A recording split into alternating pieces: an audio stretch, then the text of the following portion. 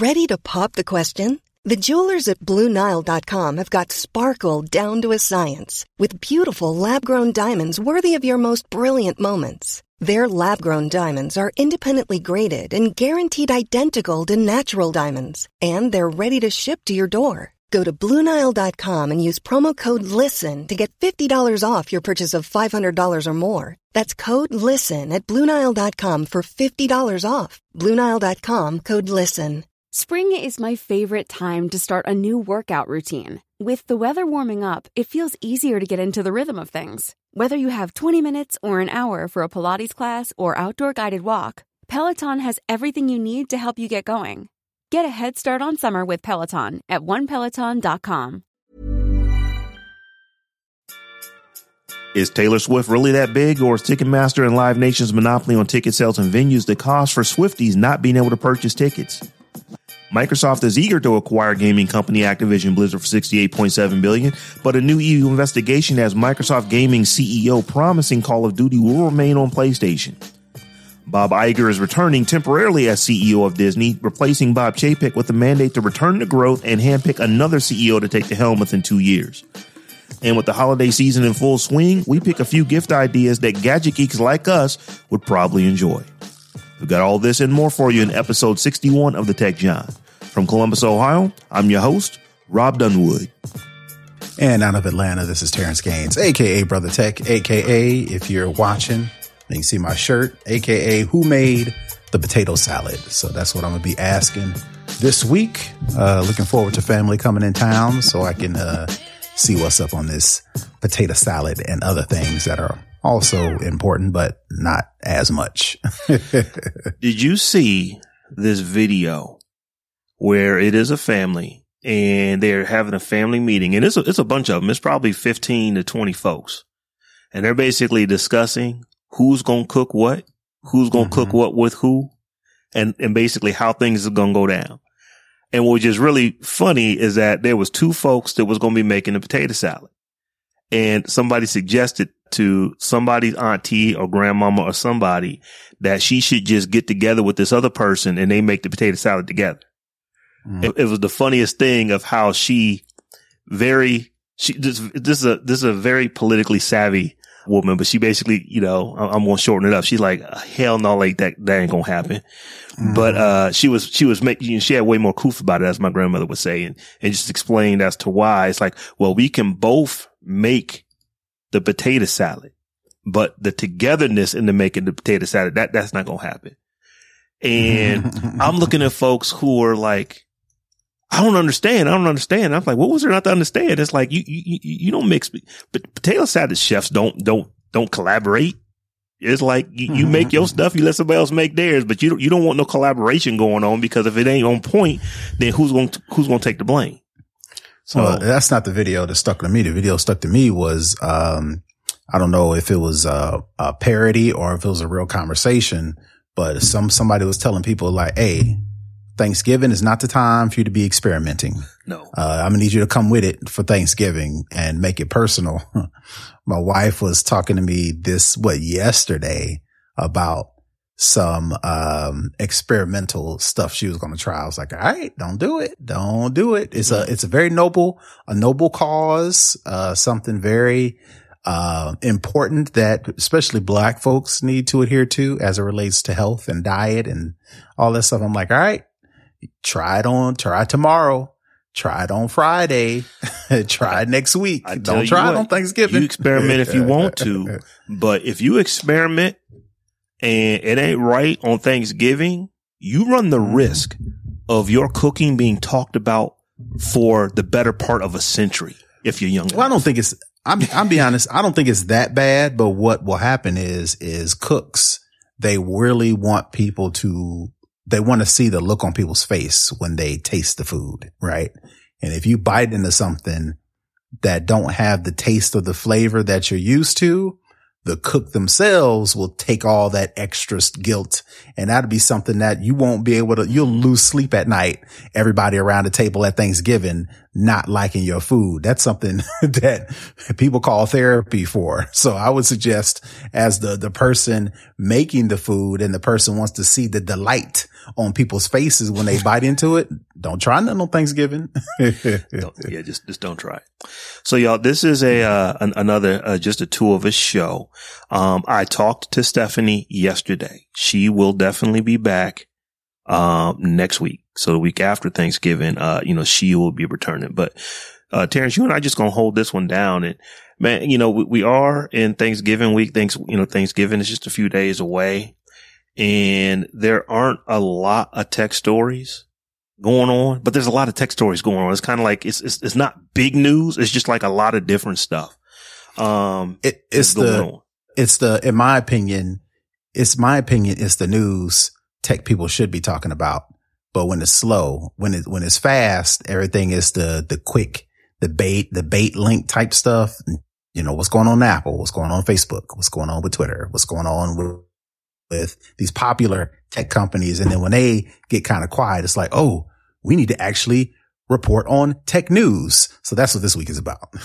So, well, you know what we're going to talk about? We're going to talk about what's going on with Taylor Swift and Ticketmaster. Now, let me first start off and say this. I know that Taylor Swift is immensely talented, but I'm just not her demographic. I am certain that if you played a popular Taylor Swift song, I probably would recognize it and could even tell you the name.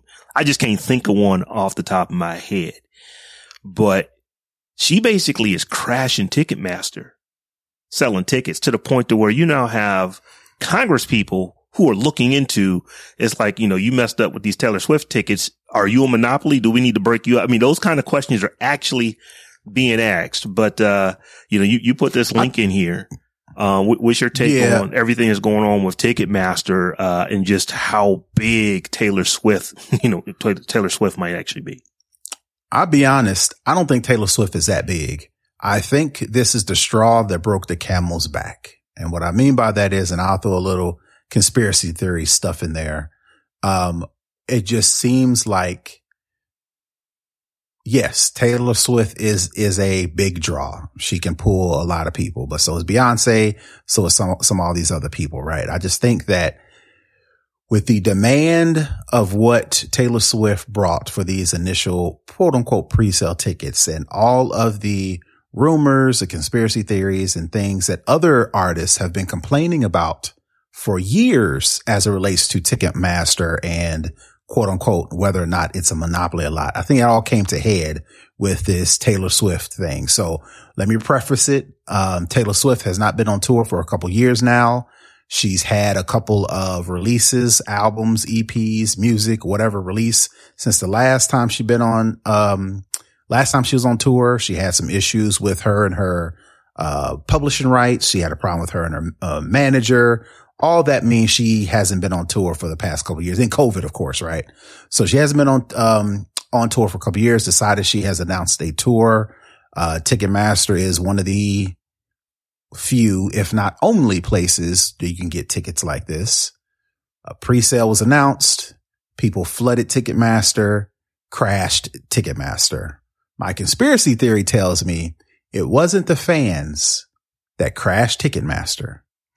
It was these resellers or people creating bots that will jump online and buy up all the tickets and then immediately turn around and resell them for twice, thrice, quadruple, in Taylor Swift's case, hundreds, multiples for these tickets, to where you couldn't, regular people like you and me wanted to go buy a ticket. We couldn't buy a ticket on Ticketmaster because it's sold out. Or you can go to a reseller like StubHub, whatever other resellers.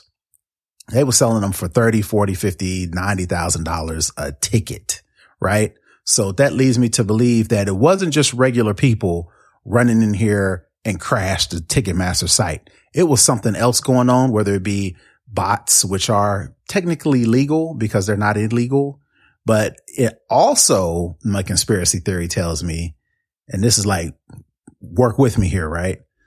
I think Ticketmaster, because they have such a lockdown on event production and event distribution as it relates to tickets, I think, or I've heard, or I got a cousin that works at Ticketmaster. That sounds better. I got a cousin that works at Ticketmaster and says Ticketmaster was letting these bots or letting these third party resellers come in here, grab up all the tickets and turn around and resell them because they're going to get the back end. They're going to get their piece anyway. And as a result, they've been doing that for so long, right? And nobody noticed. It just so happened that Taylor Swift, a big name, came in and they did the same old routine, but they didn't change anything up to accommodate for the fact that Taylor Swift tickets was going to be a big draw, and it crashed the site. So much so, like you mentioned, that people are jumping in. For instance, AOC, Alexandria Ocasio-Cortez, I think I said that correctly. She said, she put on Twitter, daily reminder that Ticketmaster is a monopoly. It's a merger with Live Nation, which is the company that kind of owns all the event venues where you go to actually see these events. Its merger with Live Nation should never have been approved, and they need to be reined in, break them up. And personally, I agree. I don't know a lot about the ticket industry. I don't know about event production, event promoting, but I know for a fact that Ticketmaster is purchase of Live Nation, and Live Nation's contracts with all these different ticket houses. It's like for the artists, they can't get around going through Ticketmaster without actually, cutting into the audience that they can actually reach out to. So that's pretty much the debacle. So I just wanted to put it out there and get your takes on it as well. Yeah. This is if you look at Ticketmaster, Live Nation, they are a monopoly based off of contracts. So when you think of like steel, if you go back to the 70s, you think of, or even before that, you go back to these big steel companies, that produce steel, or you go to the car companies. Well, they were monopolies just because they were big enough to actually have, they had all the infrastructure to produce what they produce. There would be nothing from you and I starting getting some developers and starting a ticket company, where we can sell online tickets. The technology is not terribly difficult. What's difficult is, as you were saying, is that all of these contracts are in place. So the only one who can sell you the tickets is Ticketmaster. And if they don't have any competition, then they don't necessarily have to, make all these, these back end servers work. I think one of the issues was that they foresaw that there might be a run on Taylor Swift tickets. They made it so that you could actually sign up to to like a higher level of Ticketmaster account, where I guess you're paying like a fee so that you can get access first. And even those folks couldn't get tickets. So it's like even the things that they're creating to allow you to get tickets is not allowing you to get tickets just because they are the only place that you can go to do it. And there's no innovation in the industry because no one else can sell the tickets to you. So it'll be interesting to see, where this one goes. And it's just funny to me, the stuff that actually can potentially get people in Congress to move on stuff. It's like, I couldn't buy tickets to Taylor Swift. Problem. Let's go see if we can figure it out how to figure it out with legislation. And as you're saying, this is one that probably needs to be fixed because it is a problem. And one that people have been paying attention to, people have mentioned in our comments for the show that this has been an issue for a long time, right? So much so it leads me to believe, I don't think it was like on the strength of Taylor Swift. Yeah, she's a big draw, but this is like the camel, the straw that broke the camel's back. There is like, all right, there's enough of this, right? So then I just wanted to quote Ticketmaster's response to this whole issue. Initially, they blamed the pre-sale issues on record-setting demand. Live Nation, again, which is a parent company of Ticketmaster, is a parent company of Live Nation, defended against the monopoly allegations with a statement responding to the Justice Department's investigation. So Justice Department said, hey, we're going to look into this. The company claimed that Ticketmaster's dominance in the market was due to its quality, calling Ticketmaster, quote unquote, the most transparent and fan-friendly ticketing system in the United States. Live Nation cited the approval of its merger in 2010 and the consent decree that followed afterwards, yada, yada, yada. Ticketmaster statement, Live Nation reiterated its commitment to improvement. So basically what they said was, the reason why the merger is legit and reason why they're not a monopoly is because they're a pretty good ticketing system, which again, the whole point of a monopoly doesn't mean that you're pretty good.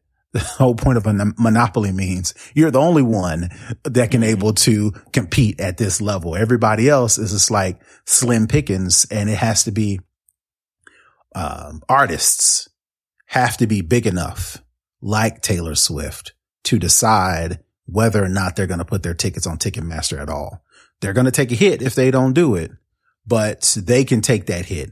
Some of these other smaller acts, some of these smaller bands, some of these smaller groups, you know, they can't say, nah, I don't want to mess with Live. I don't want to have an event at a venue owned by Live Nation, and I don't want to put my tickets on Ticketmaster because of X, Y, and Z reasons. If they do that, they out here in the dark, you know, pretty much doing everything on their own, because Ticketmaster puts you in front of a lot of people, and Live Nation gives you the availability to work at all these different venues versus being constrained to the small amount of the venues that if you decided not to do a Live Nation and decided not to go on Ticketmaster, people want to buy tickets, right? Mm-hmm. I know if I want to buy a ticket to a basketball game, football game, concert, go to Ticketmaster. If I'm trying to find an event from this artist that I want to find out, and I got to go to ticketsondemand.io/company/biz, right? And I got to create an account, and I got to jump through all these hoops. I just want to go to Ticketmaster and buy the tickets. So that just puts these artists and these venues at the mercy of Ticketmaster and Live Nation, much so than anybody else, to where there's no competition. There's no competition out there for Ticketmaster and Live Nation for them to fool somebody into thinking that they're not a monopoly. And I just don't understand how they get here. So I'm thinking through this, and I can see a way where individual artists, you know, could do this. The problem is that it can't just be one or two. It has to be a lot of folks doing this. But if you say, you know what, I'm going to create an email list. If you are a fan of mine and you rock with me, get on my email list. Going to find out when I'm going to be in your city. We're going to, you know, when I have new releases, I'm going to put that out. You're putting out regular content to your fans, to your fanatics that are following you. And if you decide to not go through Ticketmaster, but you got a couple 100,000 people on your email list and you show up in your city, people are going to tend to buy tickets through you if they rock with you to that point to where they were on your email list in the first place. And I can't remember who this artist was, but he was talking about this, and he was saying how, you know, when he's done this here in the States and he's done this overseas. He was like, I try not to have to deal with any third parties, that keep me from getting directly to my people. It's like, yeah, I may not sell 1 million tickets, but I don't need to. If I can sell 100,000, but I get the money, the money is coming to me. And, you know, and basically I'm just paying my processing fee to have you buy my tickets. I probably make more than dealing with these large, giant corporations. So, I just think that it would take a lot of artists to say, hey, nah, I'm not dealing with Ticketmaster anymore. I'm not dealing with Live Nation anymore. And there is, you know, there's downsides to that. You're not going to get stadiums. You're not going to get the biggest venues that a Taylor Swift is going to get. So it's that balancing act. You know, what do you do? It's kind of like damned if you do, damned if you don't. But this was an interesting story. I'm glad you stuck it in there, because it's just like, wow, the thing that's sticking in my head, and you may be right, that this may not have as much to do with Taylor Swift as it has to do with this was just the needle that finally, broke the proverbial camel's back. But the story that's sticking in my head is that Taylor Swift is a big star. She's worldwide recognizable. And because some congressmen couldn't get tickets for themselves or tickets for their kids, that's why this is now being investigated to see whether or not it is a monopoly and if it needs to be broken up. That is just, it's not even, it's funny to me that that's what's happening. It's not even like a shocking anymore, because it's like, I know where we live. But, this was a big deal. It's like, people couldn't buy tickets. I saw all kind of comedians making jokes about it and this and that and the other. Trevor Noah, he basically was literally, while he's doing his show, trying to get tickets and stuff like that. I thought it was funny. Mm-hmm. Mm-hmm. Which, again, like you mentioned, making jokes about it is cool. But, these artists, cause Trevor Noah has a comedy tour, and I'm pretty sure he goes through Ticketmaster. So it's like, enough. The time has come, when it comes to things like this, for people to stop talking about it, and they need to do something. Again, like you mentioned, it's going to have to be a large amount of people doing things in unison. Because other than that, the competition is going to get squashed because Ticketmaster knows it's like, look, you know, we got y'all. What y'all going to do about it? Go to somebody else? Ha ha ha. Tell me another joke. So Terrence, for this next story, you know, I don't know if we really talked about this on this show. I don't know if many of our listeners are gamers. I don't know. I don't think I would consider myself a gamer. I am just an adult that plays games probably more than an hour a week. I don't know if that puts me into the gamer category. But for those who haven't heard, Microsoft, they announced this back, I want to say it was in January earlier this year, that they were going to be acquiring Activision Blizzard. And if you don't know, Activision Blizzard, they make some of the biggest games out there, namely Call of Duty is probably the biggest name game that you're going to hear. I've literally been playing Call of Duty for decades now. But they made this announcement back in January, but earlier this month, or actually I think it was last month, the EU decided to launch an investigation into the proposed merger because, I mean, this is big. I think it is a $68.7 billion, acquisition. That would put it as one of the biggest in history.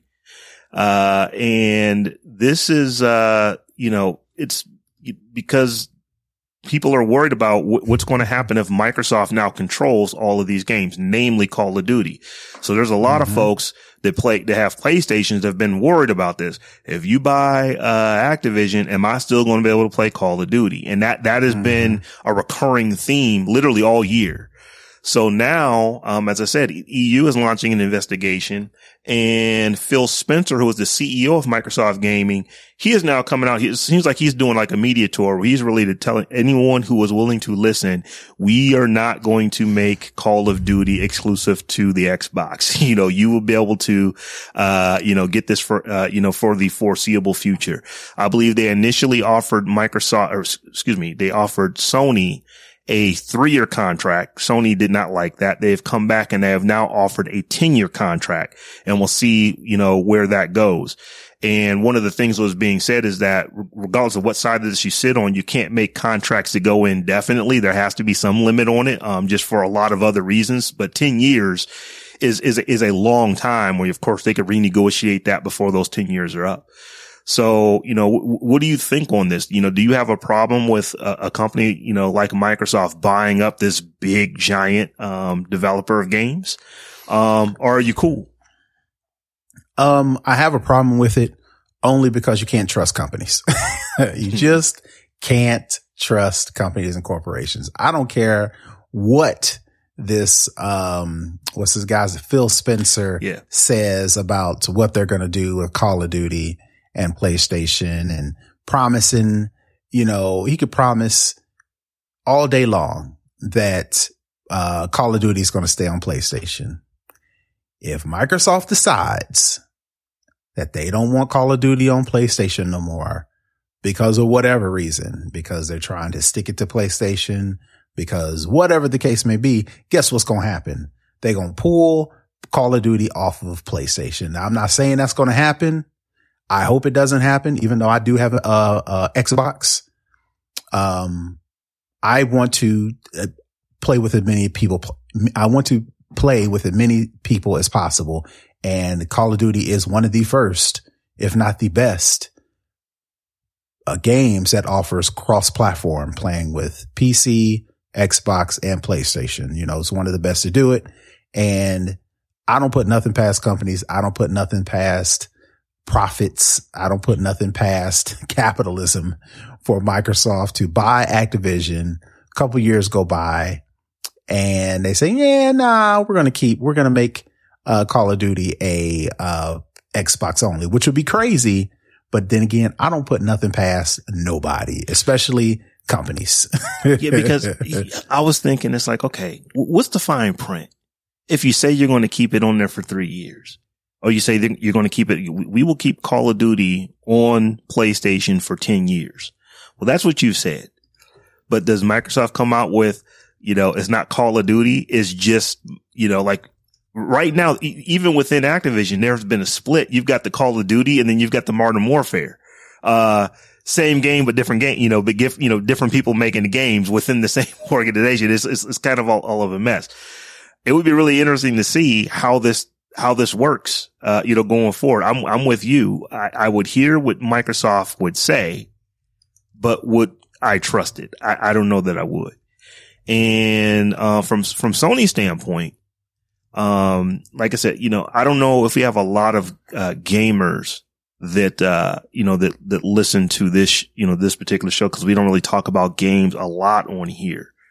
But, the game that I've played most in my life is probably Madden, which I've actually retired. I stopped playing Madden, but I go all the way back to when I was in college playing Tecmo Bowl and Super Tecmo Bowl. And then when Madden came out, I think I got every version of Madden for probably close to, 18, 19 years. And played hours and hours and hours and hours in that game.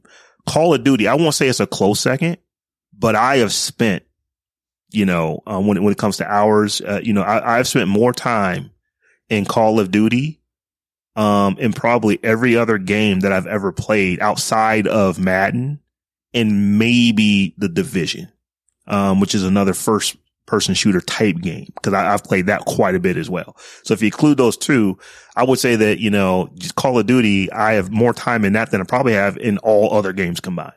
And that's not just me, like saying someone who I'm not a gamer, I just play games.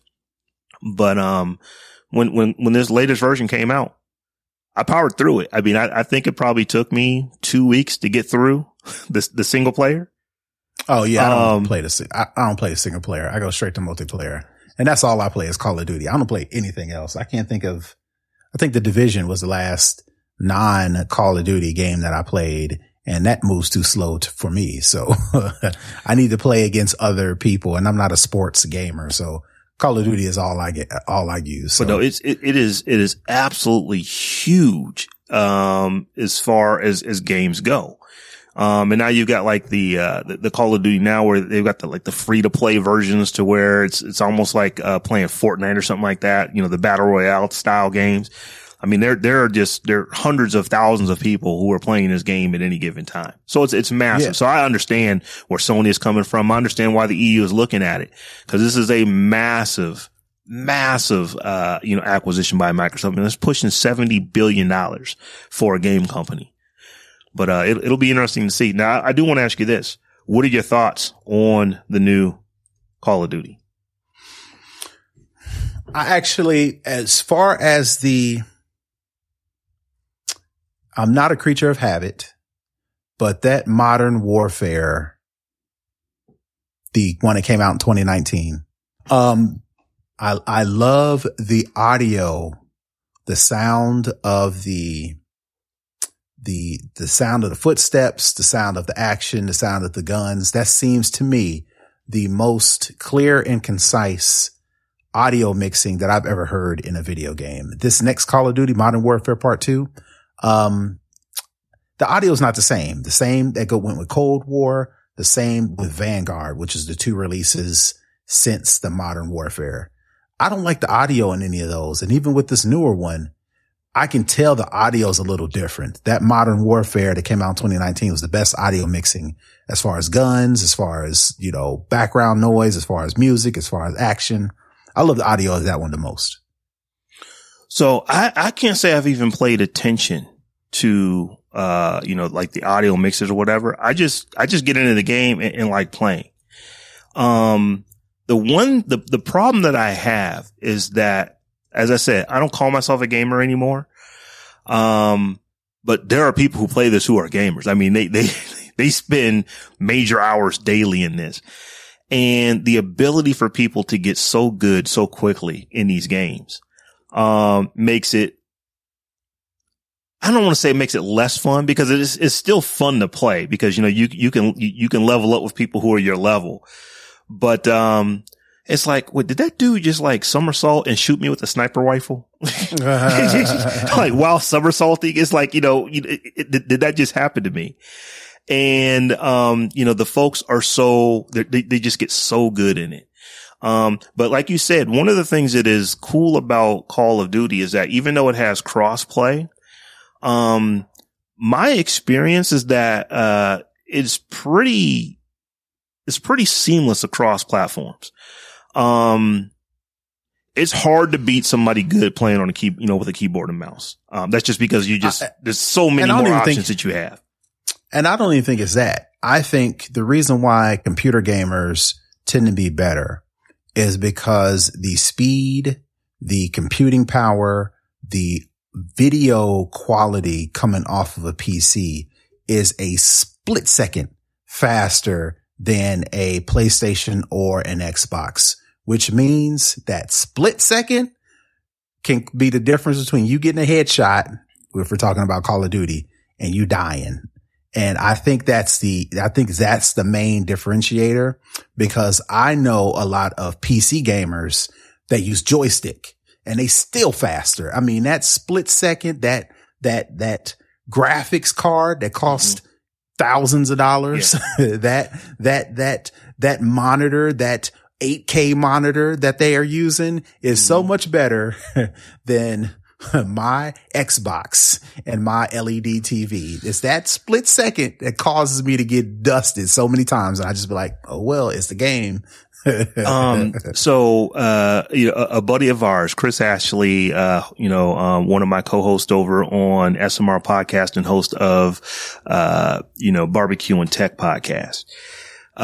He was basically trying to say, Rob, you're not going to understand it until you see it. When he actually went from his original Xbox to like the Xbox One X to where he's now playing and, was it 4K as 8K? I'm not even sure what it is, but it's basically this much higher resolution than what I have and playing on an actual, I believe he's playing on an 8K gaming monitor. And he was like, the difference is that I can see more. So things that you just can't see, these games that have basically been remastered for, this higher end system, even though you can play, you can play against me, I can play against you. I literally can see more than you can see.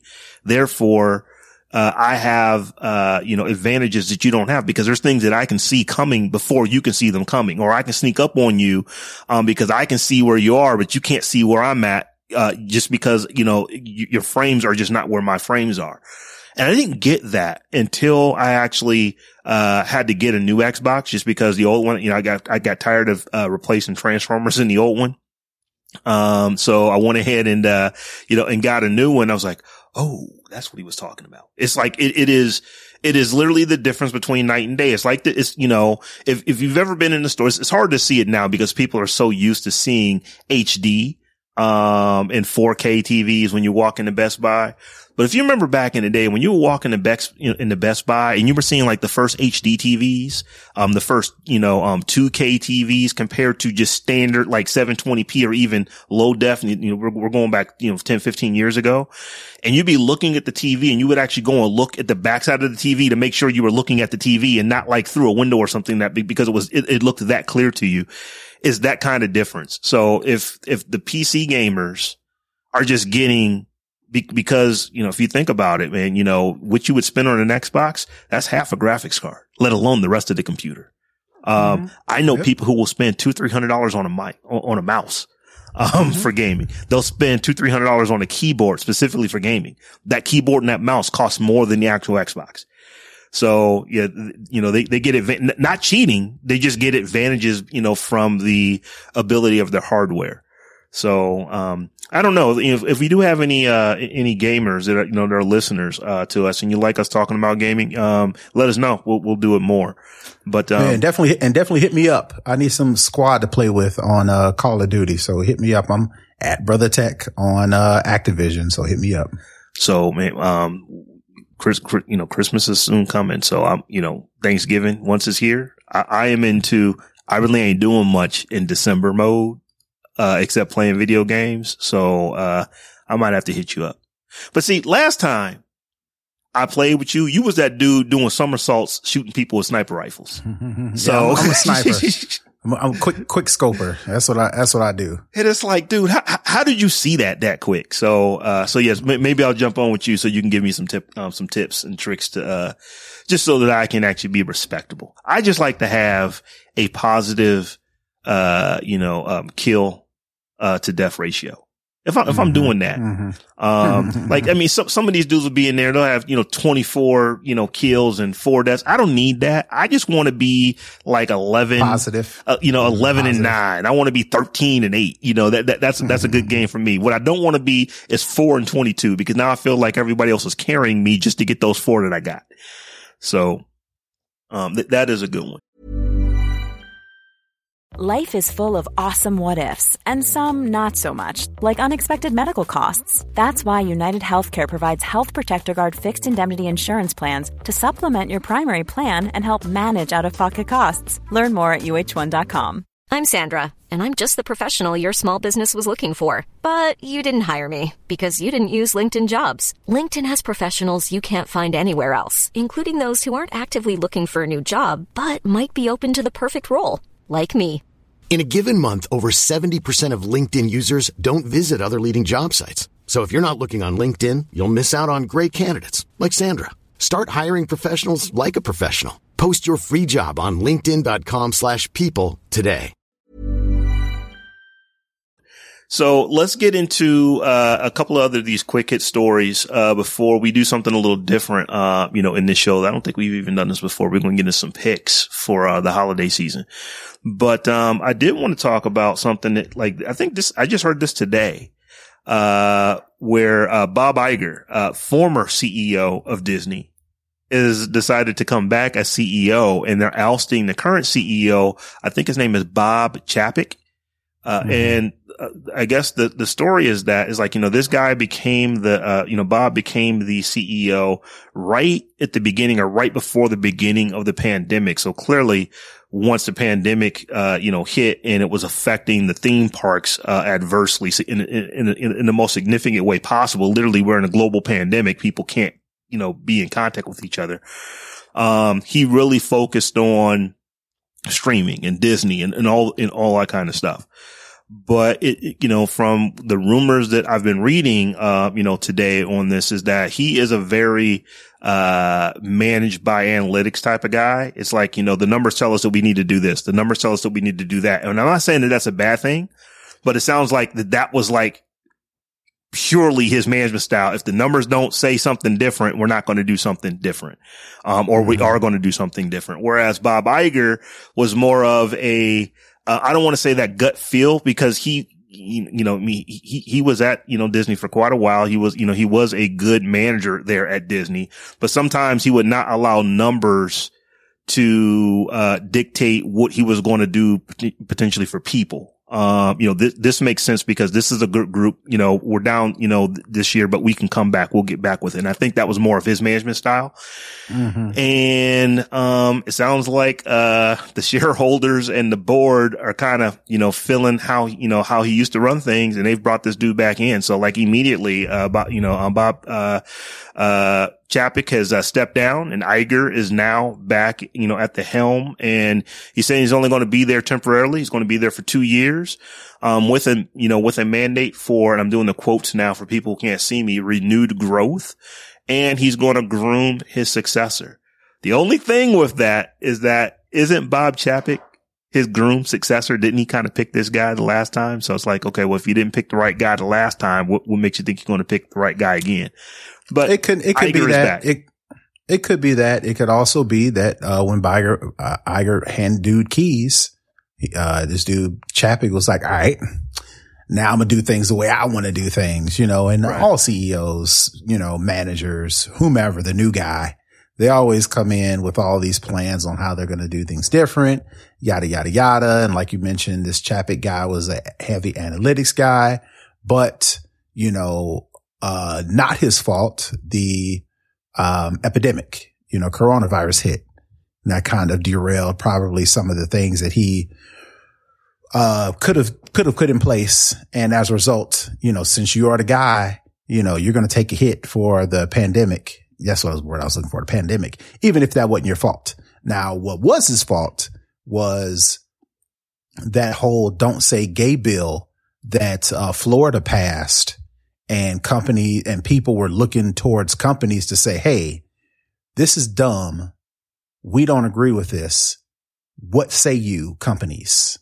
specifically Disney, which is the biggest company in Florida. Yeah. And Disney was like, and they waited too late. And then they saw what everybody was doing. It's like, oh yeah, us too. Yeah. And in addition to that, he criticized, Scarlett Johansson for suing because of the whole deal with her. She was supposed to get some money as it relates to streaming, but the Disney tried to pull a fast one. Right. And she was like, no. What was supposed to happen was X, Y, and Z. So they got a little bit of kerfuffle about that. So with those three things, I think was why they was like, we need to get somebody else in here. Yeah. He did the one thing with that, with that bill that a company of Disney's stature just can't do.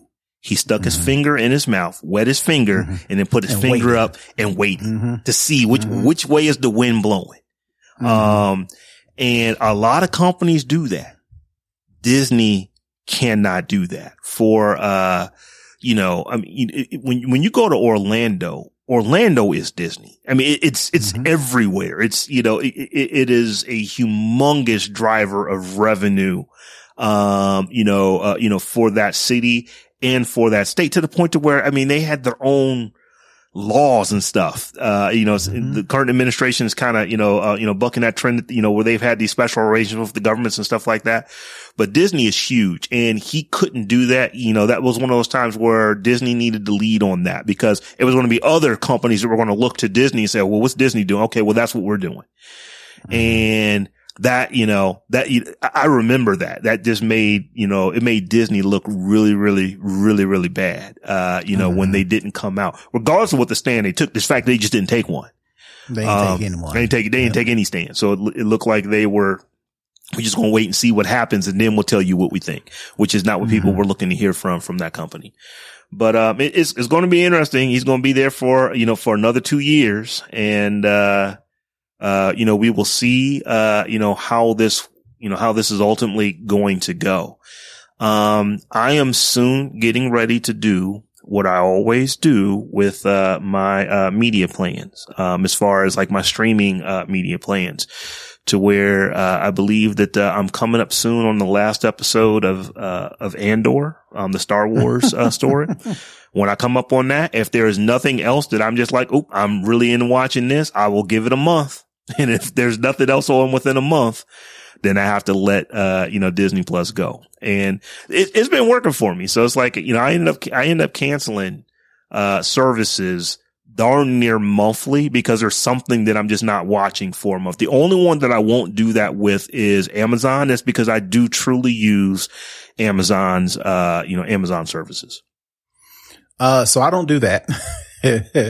What I do is I've started to convert or take advantage of some of these deals that are rolled into some of my other services that I use. For example, I was paying for, Peacock Plus. Is it Peacock or Peacock? Anyway. Yeah. I was paying for that for soccer, because I'm getting into, soccer a lot, and come to find out, that you get free months, or you get credits back, via American Express. You got to sign up for the offer. You pay for Peacock. They credit your bill, right? So I took advantage of that. And then Netflix, since I'm a T-Mobile user, and I've got 5 lines if you count my Apple Watch, on T-Mobile. And, with T-Mobile, they give you like a super deal on Netflix. So I disconnected my regular Netflix account, which I just transferred it over. Same stuff. It's just I signed on for it under my T-Mobile plan. So I pay for it with my bill for T-Mobile. It pays for Netflix, but instead of paying $14 or $19, I think I'm only paying $7 or $8, because that's the deal. So I started doing more of that thing. It's like, all right, what services do I already use? Like, for instance, has nothing to do with streaming, but Grubhub has a deal with Amazon. Since I'm an Amazon Prime as well, you get Grubhub to where they cancel your delivery fees. So I'm starting to do stuff like that. Find out what services that I already use, find out what deals they're offering, and then sign up for those versus trying to split everything out. So I do that where it makes sense to do that. But sometimes it's just like, Yeah, I'm not, I don't have HBO Max. That was the last one I got rid of because there's nothing on HBO Max and I'm watching. So let me just cancel that, save myself however much. I know that one's going to be going up soon, when they get this, Discovery Plus merger, but they're all going up. I'm getting emails left and right. Apple TV Plus went up. Netflix went up. Disney went up. They all like, all right, let's go up at the same time. So it's like, man, I'm going to start just reading books more because it's getting too expensive to get all these streaming shows. Well, I'm not doing that. I'd rather look at the wall than read a book, but that's just me. I am excited about this last, segment that we're going to get into because this one's a little different. We have not done this, on the Tech John yet, but, it's, Thanksgiving is Thursday. Black Friday is Friday. Cyber Monday is next Monday. It's a week from today. So I figured that it would be, just knowing that we're getting into the holiday season. Now I know for some folks, holiday season, started, probably the day after Christmas last year. And for many others, the official start to the holiday season, we used to say that it was Thanksgiving. I think Memorial Day is the official start now. I mean, it's like folks start shopping for holidays so early at this point. But yeah, I'd say around July when things start. But what we decided to do is, and I hit Terrence up this morning and just say, hey man, why don't we see if we can come up with some products, some gadgets, that, you might want to look out for, see if you can get yourself a deal on something, coming up. These are the kind of things that often will, you will find a good Cyber Monday or Black Monday deal. And honestly, man, almost everything you buy, you can find a good deal for on Cyber Monday or, or Black Friday. And these things, you no longer have to wait until Friday or Monday. They literally started weeks ago and they just kind of go until, a couple weeks after, Christmas, into the first, second week of January. So I want to go first here, with a little device here. So, my first pick is the Anker Nano 3 30-watt USB-C charger. Go ahead. Before you get started, are there any special parameters? Is this just something you thought that was a good deal? Is this something that you use? Is this something you think our audience is going to use? What was your parameters for picking these? I am a tech gadget fiend. These are the kind of things that I would get for myself. Okay. And oftentimes which infuriates my family because they can never buy me anything because I don't wait for, if there's something I want, I just kind of go get it. So these are things that many of them I already own, or we're going to see if I can't hold off another 6 weeks, 5 weeks or however long we have until Christmas comes. So like I said, the first one I'm picking is the Anker Nano 3 30-watt USB-C fast charger. Reason I'm picking this is because I believe, Terrence, you can correct me if I'm wrong. Was it back in 2020? Was the iPhone 12? Was that the first iPhone to come without a charger brick in the box? Yes. Yeah. So we're a couple years, into, no chargers. I think it was 11. I take it back. The 11? It was iPhone 11. Yeah. So I know it's been, several years. Like I said, 2020 is I think the year that it happened. Maybe, 2019. But anyway, what I'm starting to notice now is that I have nieces and nephews and just like friends and family who are getting new phones, but they're not getting these new bricks. And they're always saying, how does your phone charge so fast? Because I literally have a 60-watt charger. So my phone charges ridiculously fast because I'm putting all that power into it. Well, they're still using their original chargers from their iPhones from years ago that weren't fast chargers. So this was just a good pick. It's not, terribly expensive. I think it's like under $25. And it does fast charge. It'll charge your iPhone 14 up pretty darn quick. Or any, the charger is USB-C. So you plug whatever cable you want to plug into it and then plug that into your device. So it'll support, clearly USB-C. It'll also support the, what is the charger called on the iPhone? Lightning. Support the, USB to Lightning cable. Right. And they're cute, as, my daughter has told me, because they come in like multiple of these pastel colors that, chances are you can match it up to a recent iPhone or Android device. And they are very tiny. And one of the things I like about them is that they actually fold in. The prongs fold in. So they're so small, you could literally put it in your pocket and not feel out of place. I mean, you wouldn't even notice it in there. It's they're very, very small. Yep. I have one of these, and I have the Anker multi-port that's got 2 or 3 of these, and then like a USB-A port as well. So. Right. So like I said, and we'll put links to all the stuff, in our show notes. So anybody who's listening, you don't have to try to remember what we're telling you. You can go just, download the show, look at the show notes, and it'll be right there. But I'm an Anker fan. I have bought multiple Anker devices from multiple people in my family. And like I said, this is one that, that I actually, got for someone. It's like, yeah, it's actually not, it's not a bad gift. It's a nice little stocking stuffer. So it is, once again, is the Anker Nano 3 30-watt USB-C fast charger. All right. So my parameters for picking stuff is something that I already have or something I'm looking at getting myself. So I didn't want to be out here like, oh yeah, I think you should get this. Then somebody asked me a question about it. I don't know. I guess, this is stuff either I'm interested in or already have, or stuff that I'm actually actively looking for, either for a Christmas present for myself or for others. So actually the first one I'm listing is one I already have and I already use on a regular basis. It's a SanDisk 2 terabyte, portable solid state drive. And right now it's on sale at Amazon for $150, which actually is $300. I had to read this a couple times to make sure that I got the price right. Normally on Amazon, this 2 terabyte portable SSD, which is about as small as, I don't know if you're, for those listening, you got to pretend like I'm using my fingers, but about the size of, maybe smaller than a match of cards, or like about smaller. It's a little smaller. It's smaller than a credit card. Yeah. And, so I had to read this to make sure it's right. On Amazon, the list price for this 2 terabyte portable solid state drive is $459. It is 67% off and is actually on sale for $150. And I don't know if you use external hard drives out there. External hard drives are cheap nowadays. Solid state is the way to go, but you can put this on a keychain and for $150 have 2 terabytes of storage on you. I actually use this on a regular basis for, editing videos between the Tech John, between my own videos, between Snob OS. I'm editing videos and uploading videos and saving a lot of, video footage, which can be big, right? So I actually use this and actually have my editing library on this drive that I actually use. So that's my pick. Again, this is the SanDisk 2 terabyte extreme portable solid state on Amazon for $150.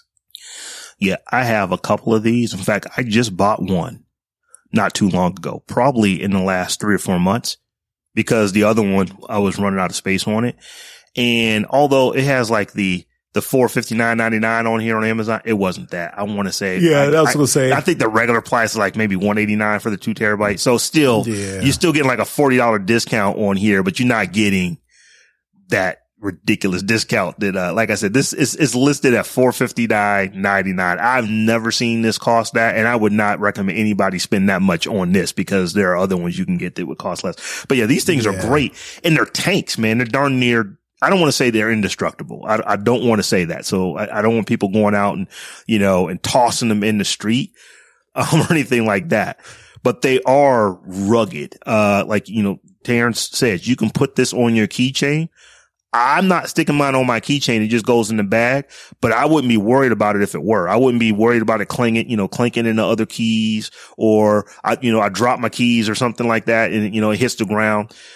This thing feels like, it would bounce, and just keep going. I mean, it feels like Lego. It's like, I don't want to say it's as indestructible as Lego, but it's like, it seems like it is very, very well put together. So that's a good pick. All right. So my next one here is, it's got a weird name, but, I'll explain what it is, but it's called the VG Azer Magnetic Levitating Light Bulb Desk Lamp. So imagine a circular, imagine like a wireless charger. just sits flat on your desk. And above the wireless charger is just a light bulb that floats upright and is lit. That's the best way to try to, picture what this thing is. It's like it's got this base with a magnet in it and sends power into the light bulb, and you stick the light bulb, when you turn it on, you stick the light bulb over top of the magnet, and it literally just floats above and is balanced perfectly above this platform, and it just floats there. I mean, you could run your finger under it. Like, you got to do it quickly, because if you put it there too long, it'll actually make the light fall down. But you can run your finger under it. The light is literally just floating there in the middle of the air. And it's pretty cool. I had one on a desk years ago, and I don't know what happened to it. It's like I ended up leaving this position.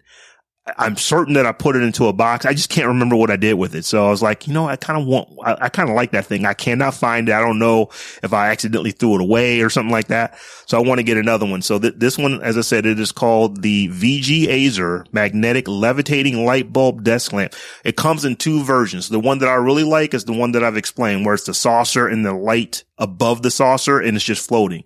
There's another one where it's almost like a lamp, to where the lamp comes up, it's got a curve on it, and then the light bulb hangs from the curved part of the lamp. So literally the light bulb is hanging down below the magnet, and it's just hanging in the air. And that one looks pretty cool as well. So these are both, once again, they're on Amazon. I want to say they're roughly in the $70, $80 range or something like that. But it is the VG-Azer Magnetic Levitating Light Bulb Desk Lamp.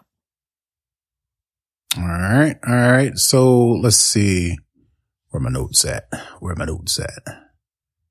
Let's see. All right. So my next one is AirTags. Everybody's familiar with Apple AirTags, but Amazon has a little deal, $25 off for $75. And the reason why I advocate for these is because, of course, like I mentioned before, I have them and they actually come in handy. I actually put a couple in my daughter's bag. She went with a band trip, and they went out of town. So she was able to, watch or keep an eye on her luggage, while she was, playing in the band, make sure nobody was in her stuff, make sure it gets lost, things of that nature. In addition to that, we've seen, let me rephrase. I have seen a bunch of stories in the news as it relates to people using AirTags to, of course, not track people. That's not what it's for. You can't be tracking your baby mama. Can't be, tracking out where your man is when he's supposed to be, quote unquote, at work. This is for, lost and found, to find your luggage. I've seen countless stories where people have been able to use AirTags to let the police know where their bags are, so then the police can actually go and recover their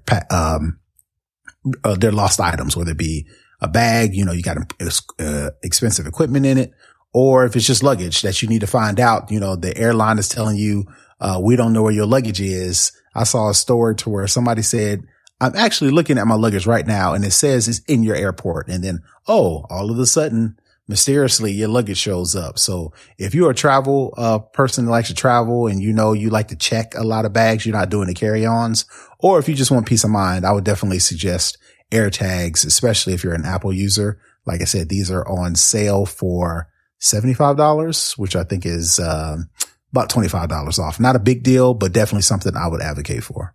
Okay. So my last pick here is called the Razer Kishi V2 for Android or iOS. What this device is, it's basically a controllers to play games on your smartphone. So imagine a Xbox or PlayStation controller that's split in the middle. You can slide the, two halves of the controller apart, slide your device in. It'll be Lightning for the iPhone. It'll be USB-C for Android, then snap back together. And you now have your phone in between very, very good Xbox-like controllers.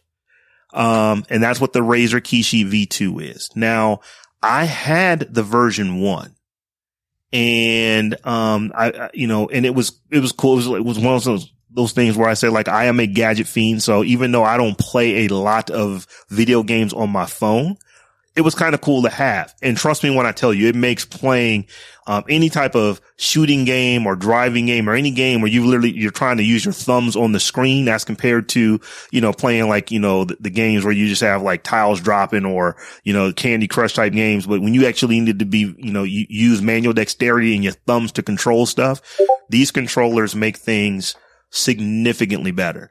I had the version 1, but I wasn't using it. So I kind of gave it to my nephew. But I saw that they have version 2 out, and I will just say this for anybody. If you play, video games on your, relatively new smartphone, let's just say something newer than, you've gotten it since 2020. You can play every bit of game that you would play on something like a Nintendo Switch. These phones are high powered enough that you can play significant games, and you'll just enjoy them more if you have the actual, controls. This has, left D-pad, right D-pad, thumb, triggers has got, index finger triggers, multiple of them. It's basically like using an Xbox controller, or almost like using like an Xbox Elite controller or a PS, like a PS2 or PS3 or 4 or 5 controller that has all those buttons on it. And it just gives you all kind of ability to play these games with. So, once again, like I said, I don't have the version 2, but everything that I've read about the version 2, it just trumps version 1 in almost every way. So if you at all play games or ever would think you would play a game on your mobile device, whether it be Android or iOS, check out the Razer Kishi V2 for Android or iOS. All right. And then my last one is the Apple Watch SE, the most current version of the Apple Watch. You got to go to Walmart to get this one, but get $50 off at $150 for the latest Apple Watch SE. So I'm actually looking at this for one of my kids, for Christmas, because maybe a year or so ago, we bought her the Apple Watch version 3, which was already long in the tooth at the time we purchased it. So it's showing its age, super slow, doesn't connect as fast, doesn't transmit messages as fast. So, looking to upgrade her for Christmas. So definitely looking for a Apple Watch. So I may pick this one up for my daughter. Like I mentioned, it is on sale for $150, which normally I think are $199. So definitely check that out. Like I said, you got to go to Walmart to get it, but definitely check that one out. Good pick, man. So I actually like this segment. With the holidays coming up, maybe we'll do it a time or two again before Christmas gets here. In case anybody is interested in just what we think is good tech that you might want to go out there and get. But we are to that time in the show where we have to acknowledge our patrons. So for those of you who don't know, the Tech John is a podcast, an audio listening experience first, but we do record it. There are folks who are actually watching us right now live record this show. And one of the ways that you can actually do that is to become a patron of the Tech John. So I want to shout out, www.patreon.com/the Tech John for anyone who wants to become a patron, like Chris Palmer, who just became one a few days back. So Chris Palmer is our latest, patron who is supporting us over on Patreon. We want to shout out to you and say thank you for helping us do what we do. And once again, for anybody else who's interested in becoming a patron and supporting the show and getting access to our Discord and to potentially ad-free RSS feeds and, being able to watch us live stream the show, it is patreon.com/the Tech John. We thank once again, Chris Palmer. So with that, my friend Terrence, we are at the end of the show. As folks probably realize, Stephanie is not here. She will be back next week. And until that time, we need to go ahead and tell folks how they can get at us. So why don't you tell Terrence how folks can get at you?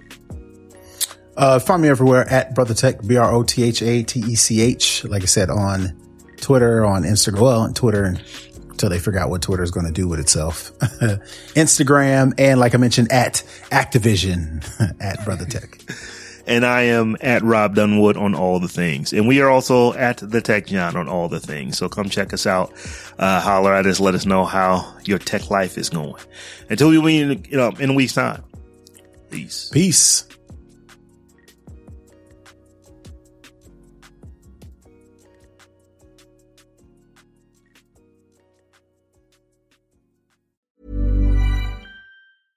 Hey, it's Paige DeSorbo from Giggly Squad. High quality fashion without the price tag. Say hello to Quince. I'm snagging high-end essentials like cozy cashmere sweaters, sleek leather jackets, fine jewelry, and so much more. With Quince being 50 to 80% less than similar brands. And they partner with factories that prioritize safe, ethical, and responsible manufacturing. I love that. Luxury quality within reach. Go to quince.com/style to get free shipping and 365-day returns on your next order. Quince.com/style.